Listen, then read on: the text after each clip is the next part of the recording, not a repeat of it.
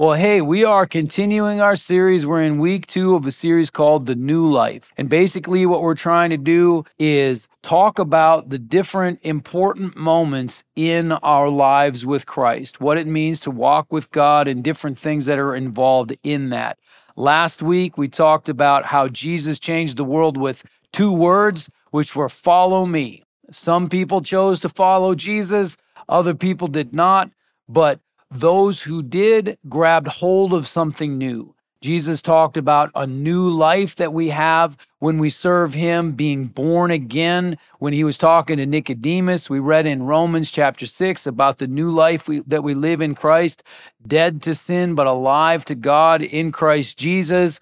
And so we're looking at these experiences along that road. What does that new life look like? What are we trying to grab hold of? Because we shouldn't just be living life and having a couple religious ideas, but there is a life of living for God, that new life. We want to grab hold of that in its fullness.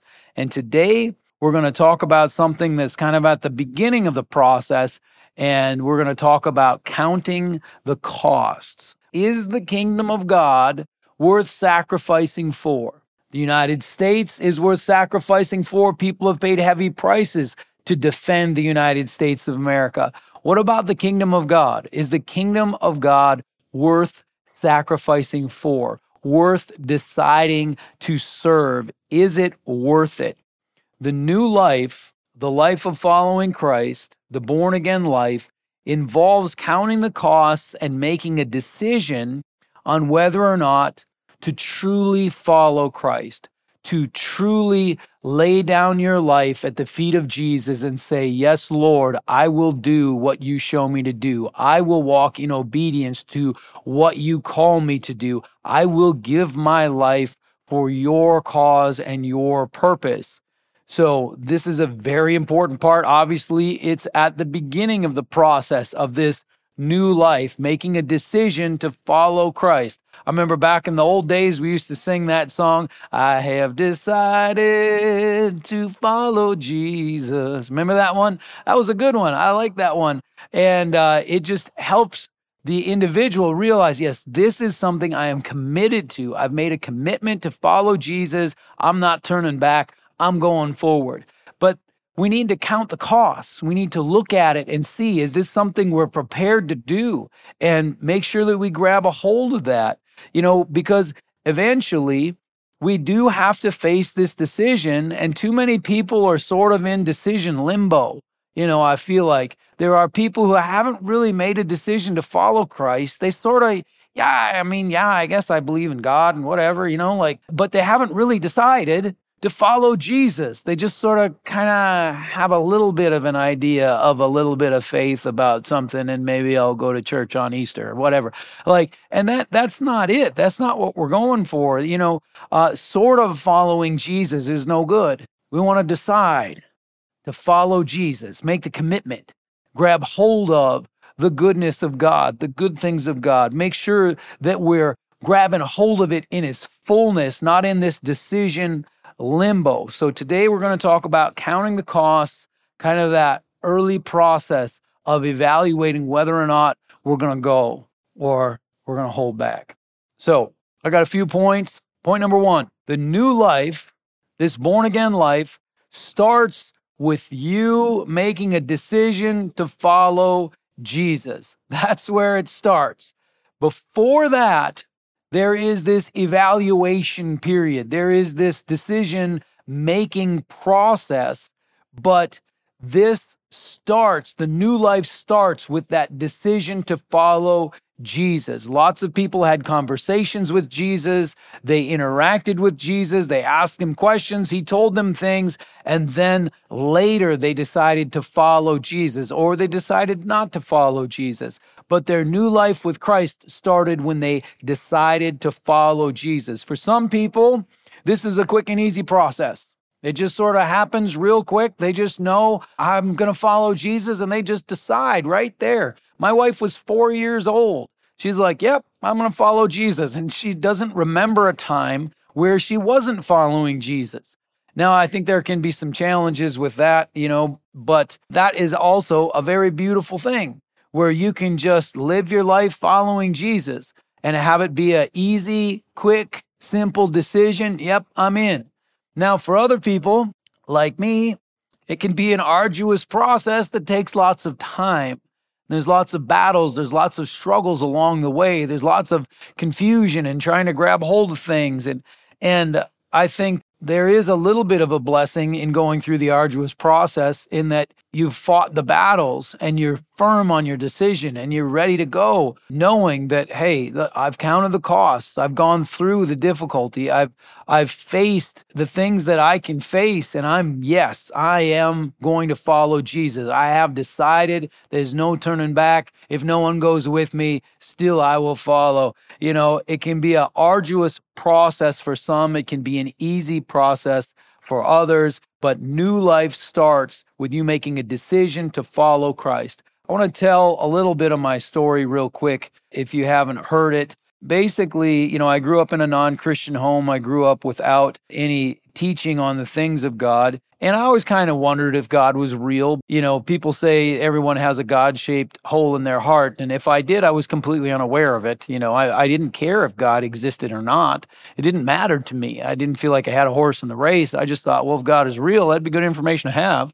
Last week, I talked a little bit about Orville, who witnessed to me in Chicago. Then less than a year later, somebody else was talking to me about Jesus, and I'll give the short version, but they gave me a Bible to read, started me in the book of Matthew, and I'm like, well, yeah, I had made the commitment to go ahead and seek, you know, I'll go ahead and read this. I mean, if God is real, that'd be good information to have, you know, I'd like to know. So I went ahead and started reading the Bible, and one of the things I read was in the book of Matthew chapter 7, because I started in Matthew, and in Matthew chapter 7, it says, ask and it will be given to you. Seek and you will find. Knock and the door will be open to you. For everyone who asks receives. The one who seeks finds. And to the one who knocks, the door will be opened. And I read those two verses and I thought, well, there you go. I can apply the scientific method to this, because if I ask, knock, and seek, and nothing happens, you know, then I'll know. And if something does happen, well, then I'll know also.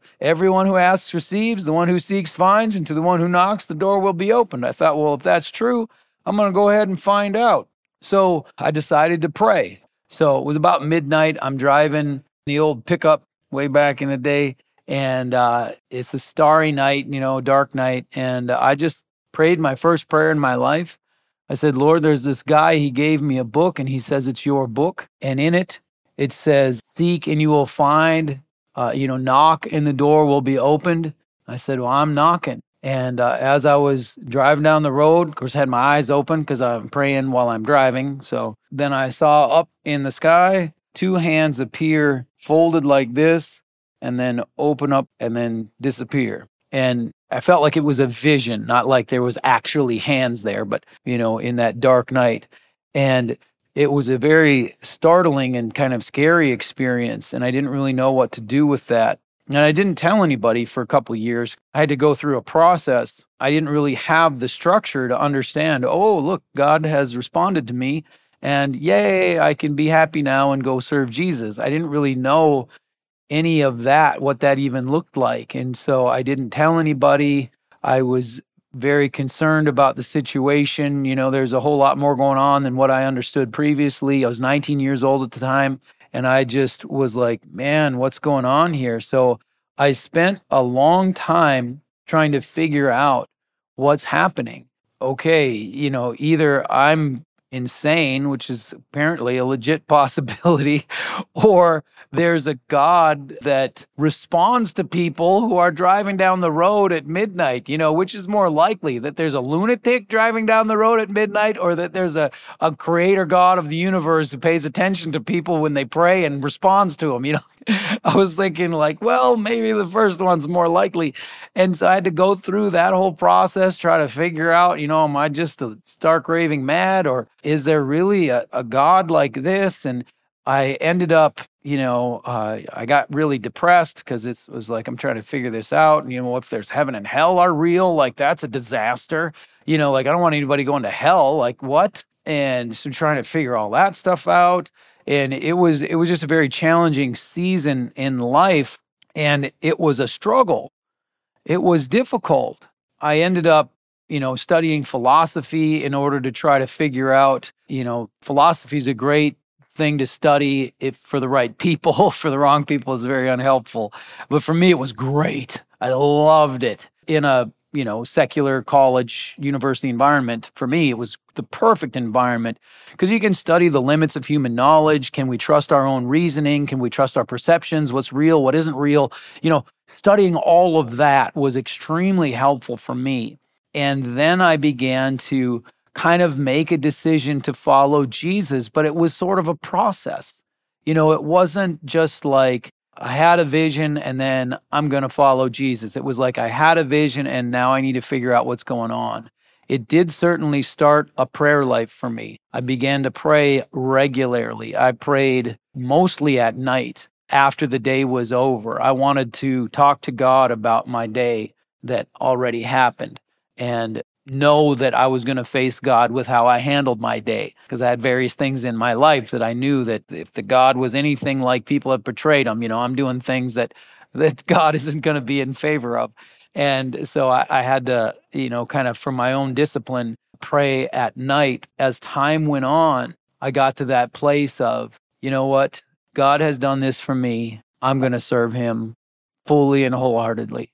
I'm not holding back. I'm going on this. But it was several years of process, of seeking, of making a decision. And then I got to the place where I was really able to grab hold of the things of God and go from being a seeker who believed in the existence of God into someone who was a disciple of Jesus Christ and trying to follow the ways of God. So, point number one, new life starts with you making the decision to follow Jesus. For some, that can be quick and easy. For others, it can be a long, arduous journey. And that brings me to point number two. I give you permission, if you feel like you need it, to count the costs. You don't have to decide before you have the information that you need in order to make a decision. Go ahead and have permission to count the costs. Go ahead and look at this. Go ahead and see, what does it mean to follow Jesus? Do I believe this is real? Do I believe this is good? Go ahead and count the costs. What does it mean? You own the decision. You go ahead and grab hold of this for you. Don't make a decision because you're being pressured by somebody, because I tell you to, though if you're going to take it from me, Jesus is real, go ahead and follow him. But you need to then personally decide to trust me or trust Jesus or however you want to put it. It's your decision. You need to own it. You need to grab hold of it. So go through the process of counting the costs. Before you make any big decision, it's not a bad idea to look at it from all the different angles. You know what I mean? Like, that's not a bad idea. Go ahead and do that. And in fact, Jesus encourages this in Luke chapter 14. Luke chapter 14, we're going to pick it up in the middle of the conversation in verse 27. Luke chapter 14, verse 27, Jesus says something that he says a good number of times. We'll read 27 through 33. And whoever does not carry their cross and follow me cannot be my disciple. So he's telling them, look, there's a cost to this. And he says, suppose one of you wants to build a tower. Won't you first sit down and estimate the cost to see if you have enough money to complete it? If you lay the foundation and are not able to finish it, everyone who sees it will ridicule you, saying, this person began to build and wasn't able to finish. Or suppose a king is about to go to war against another king. Won't he first sit down and consider whether he is able with 10,000 men to oppose the one coming against him with 20,000? If he is not able, he will send a delegation while the other is still a long way off and will ask for terms of peace. In the same way, those of you who do not give up everything you have cannot be my disciples. So Jesus is saying that the cost is high. Go ahead and evaluate it. Be like the person who's building a tower. Be like the person who's going to go into battle. Look and see what it's going to take to succeed. Look and see what this is all about, and then make a decision. Go ahead and count the costs. Jesus encouraged us to count the costs. You got to look and see if this is something that you're able to do. It's a big commitment. So I give you permission, if you feel like you need it, to go ahead and count the cost. What I worry about is people thinking that, oh, I'm failing God because I have to count the cost. If you, in your heart, you're not ready to make that full commitment, that's just the reality of it. Go ahead and go through your process. Go ahead and look and see. Go ahead and seek. Go ahead and find. Go ahead and knock on that door. Go ahead and see what's behind door number 1. You want to go look. Don't just guess. Go look. I give you permission to count the costs. And I got to tell you, if you count the costs well, you will see that it's worth it. So that brings us to the next point. Make sure that you count both the sacrifices and the blessings together. Count the costs, the sacrifices, and the blessings. The biggest mistake I see people making is they tend to focus on one or the other, but not mix them together and get a full picture. Some people just look at the sacrifices and it just seems like too big of a price. Like, man, I'm going to lose my life. I'm going to give up everything for Jesus. Like that verse 33, in the same way, those of you who do not give up everything you have cannot be my disciples. They're like, oh, I don't think I can do that. And it just seems too heavy. But don't forget what you receive. Yes, we give up our lives, but the Lord gives them back to us better than they were when we gave our lives to Him. Like He gives us a better life in exchange for the old life. Yes, we're crucified with Christ, but we get to live that new life. So don't let yourself only focus on being crucified with Christ. Also try to understand what is it that we receive.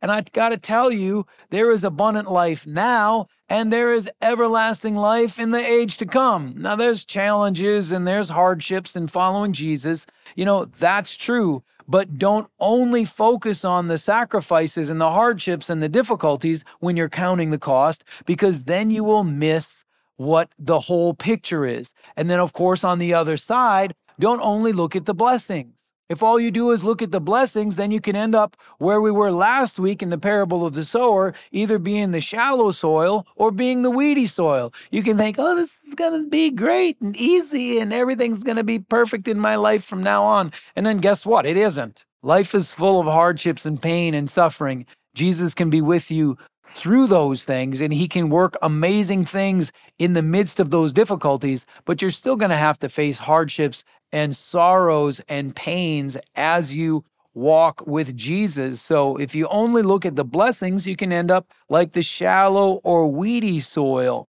Let's look at both. Let's make sure we look at the sacrifices. Now, for me, the sacrifices were easy to see. And I was being young, a young male, I'm ready for sacrifice. I'm ready for purpose, and I was a wrestler and all that, so it was all about, suffering and trying to reach a goal and that sort of a deal. And so I just kind of took that mentality and put it on my faith, and it was all about sacrifice. And for me, that was something that I was content with. I figured that was fine. And then I found out as some years went on that actually Jesus is a good shepherd, that He leads us into pasture and water and safety, and there's blessings involved in walking with the Lord, that it's actually a good life. There are martyrs and all that stuff, so don't want to pretend that it's only just simple again. But I saw the sacrifices. I'm like, yeah, I don't need to have a worldly successful life. I don't need money. I don't need anybody to notice what I'm doing. I don't care. I'm just going to serve Jesus. I'll take my treasures in heaven. That's going to be great. And I ended up accidentally sacrificing more than what God actually asked me to sacrifice. Now I'm kind of having to try to make up for that, get myself prepared to retire in that one sense. I mean, you don't retire from Christianity, but my role is going to change when I get older, I'm presuming, though I plan to be here for a while. But I didn't see the blessings. And so kind of the harsh interpretation of following Jesus that I had, I could see if you tried to lay that on somebody else, like they'd be like, oh man, I can't do that. But they would only be seeing that harsh Spartan interpretation. But there is the blessings. There are all these amazing things. Like you get your sin and shame taken away. Hallelujah. You get purpose, and sometimes one of the neat things about purpose that I've experienced is that, I grew up not being able to read. When I was in second grade, they found out I couldn't read at all. And so this was a big disaster. I'd been fooling them because I could memorize the stories and just say them based on the pictures and stuff. But when they asked me to read first and not memorize the story, I was out. In third grade, my teacher found out I couldn't write my name. And I could write Mike, but I couldn't write Michael, and I couldn't write my last name, Stevens. I couldn't write. So I had to stay in from recess, write my name 100 times, because I couldn't write my name. I was in special classes until sixth grade. I had to get up and leave during reading because I couldn't do the work. And then when they brought me in and I got kind of mainstreamed in sixth grade, I still didn't have to do the homework and stuff because I just wasn't capable of doing it. I had incredible struggles with reading, and it was super traumatic trying to do that because I remember, you'd have to stand up and read in class, and it was embarrassing in front of everybody. And one of the things that I have now is the ability to read as part of my purpose in Christ. I read scriptures to people. I read the Word of God to people as my job. Like, the Lord has taken that negative experience of my life, which created insecurity and all kinds of problems, and brought me into a place where that's been redeemed and now is a place of strength. And, so there are these incredible blessings that we need to make sure that we see, as well as the sacrifices. So when you're counting the cost, make sure that you're honest and that you count both the sacrifices and the blessings as best as you can. Then, here's my last point before the closing point. It is going to boil down to faith at your time of decision. I was someone I wanted to know. I wanted to know everything. I didn't want to have I kind of not really sure, so I'm just going to trust God with this. I wanted to know. I endeavored to prove the Bible verse by verse from Genesis chapter 1, verse 1, all the way to the end of Revelation. Like, this was my plan. Did not go well, Eventually, it will come down to faith. Now, you can have gathered a whole bunch of information and done a whole lot of seeking, and then it will boil down to faith. Or you can have that short process and just say, you know what, I'm giving my life to Christ and trust the Lord and follow him. But it's going to boil down to faith at your time of decision. I encourage inquiring and seeking. That is good, but proof is elusive. I've spent a lot of time looking for proof and realized it boils down to faith. You got things like dark matter and, 11-dimensional theoretical, physics proposals, and you got multiple universes and parallel universe things, all that stuff. And all of that, of course, suggests a spiritual realm. It's something that supports the idea of a reality beyond the reality that we can see, but it doesn't prove everything. It sure helps, but we still have to put in some faith.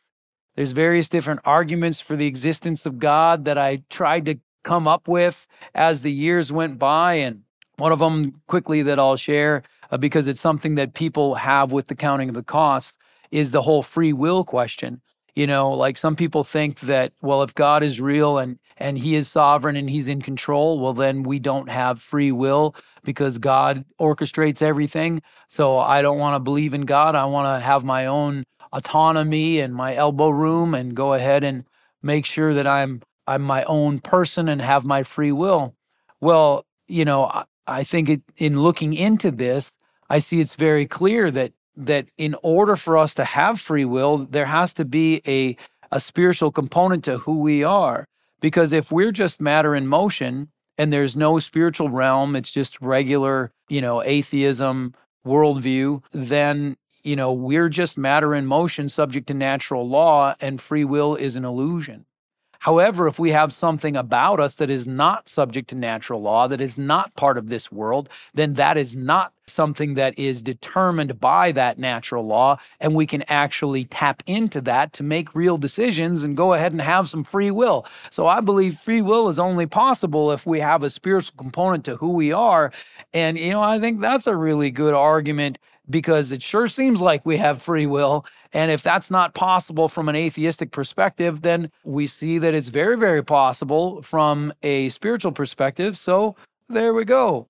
Another thing we can look at as we do our inquiries, like I kind of mentioned earlier, proving the Bible out verse by verse, is that we need to look for internal consistency of the faith.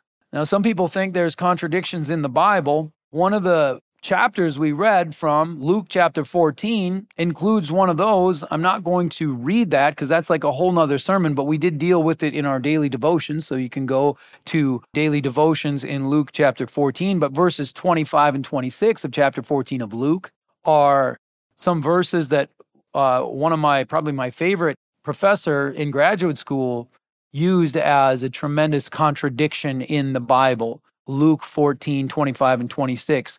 And I don't believe it's a contradiction, but man, you got to work on that one to kind of see it. You know what I mean? So even when we look at the internal consistencies of the scriptures, there are things that can look like contradictions, and we have to work through it.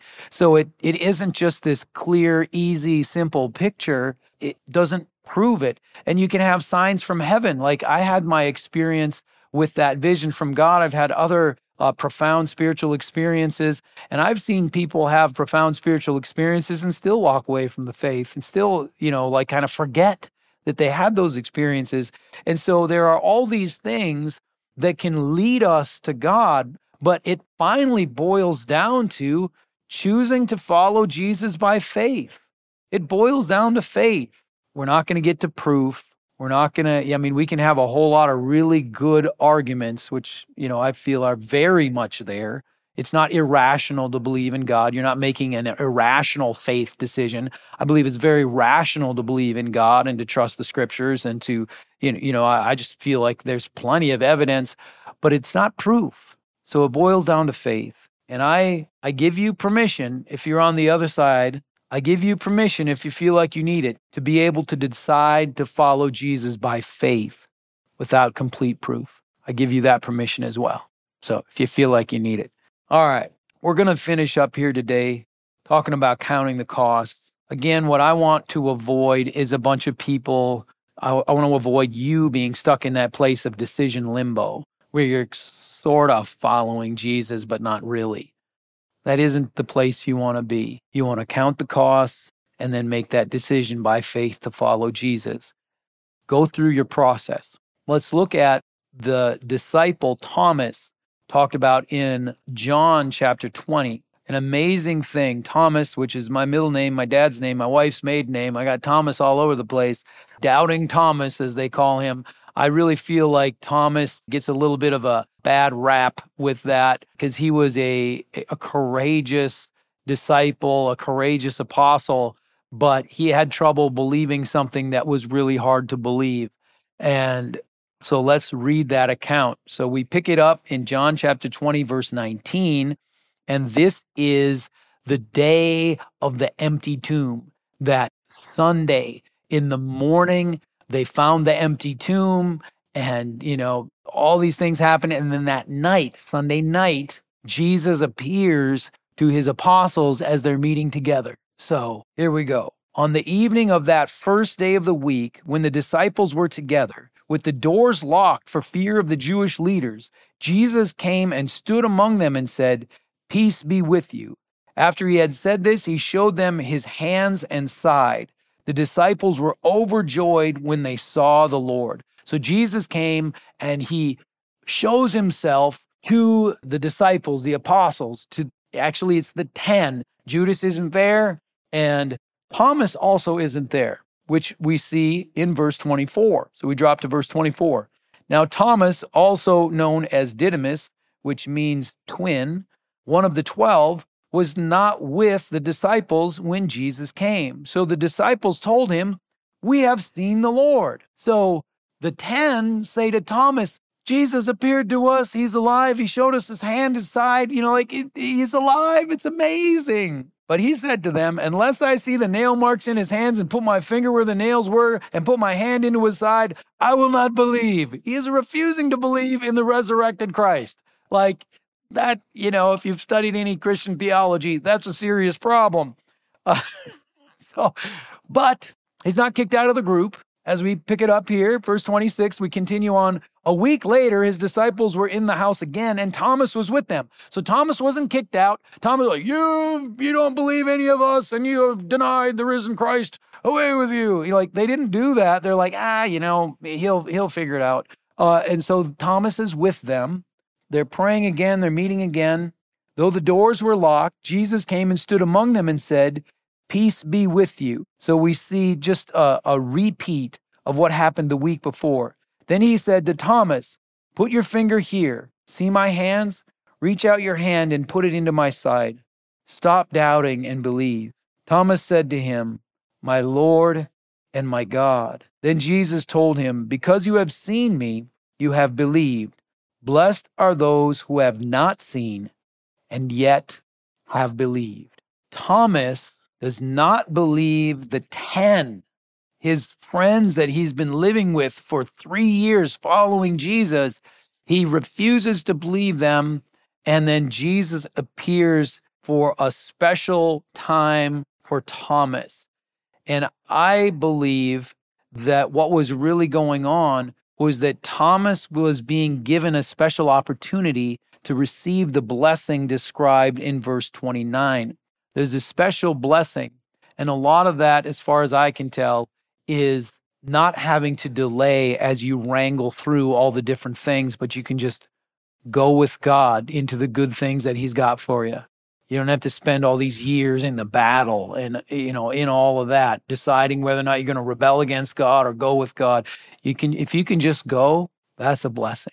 That's a beautiful thing. Thomas was given that opportunity, but he failed at that point. But Thomas did see Jesus and proclaim, my Lord and my God. There was no turning back for Thomas after that point. He was serving Jesus wholeheartedly.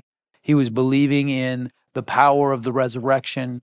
He had decided to follow Jesus, and he had gotten more evidence than most people get. It's like I feel like I've gotten more evidence than most people get, but that blessing is still there. Blessed are those who have not seen and yet have believed. There is that. If you can take hold of the blessing of verse 29, I applaud you. If you can believe without having seen, then I think it's going to go easier for you. If you need to count the costs for a while, like I did, then very good. I pray that you would do that well, that you wouldn't misunderstand as you're counting the costs, because I firmly believe that it is well worth it. Living a life for Christ, living in a way of learning and applying the ways of God in how we live, it's well worth it. It's beautiful and wonderful. And so I pray that you count the costs well. And I pray that when the time is right, that you'll know and not be stuck in, seeking for forever, analysis paralysis. But when the time is right, you'll know and you'll go make a decision for Christ. So let's pray. We'll finish up. And I encourage you to get to a place of closure with regards to that decision of whether or not you're going to follow Jesus. Work through the seeking process or make that decision if it's time. So let's pray. Heavenly Father, thank you for allowing us the opportunity to follow you. Thank you that forgiveness and new life is available to each one as we ask you for forgiveness and we ask you to be part of your kingdom and your family. You've already paid the price that we could have that. And so thank you, Lord, for that. I pray you would guide us in this. If we have made a decision to follow you, even if it was decades and decades ago, Lord, help us to make that commitment firm in our hearts and to not fade, to not fail, but to stand strong in our commitment to follow you. And Lord, for those who are in that process of needing to count the costs, they're right in the middle of it right now. Lord, I pray you would guide them by your Spirit. You'd help them to see both the sacrifices and the blessings so that they can have a good enough picture in order to choose to follow you by faith. Lord, help us to walk forward in that commitment, to accept you as Lord, and to then live our lives for you. So, Lord, encourage us with this. Bless us and help us to stand strong for you. In Jesus' name I pray. Amen.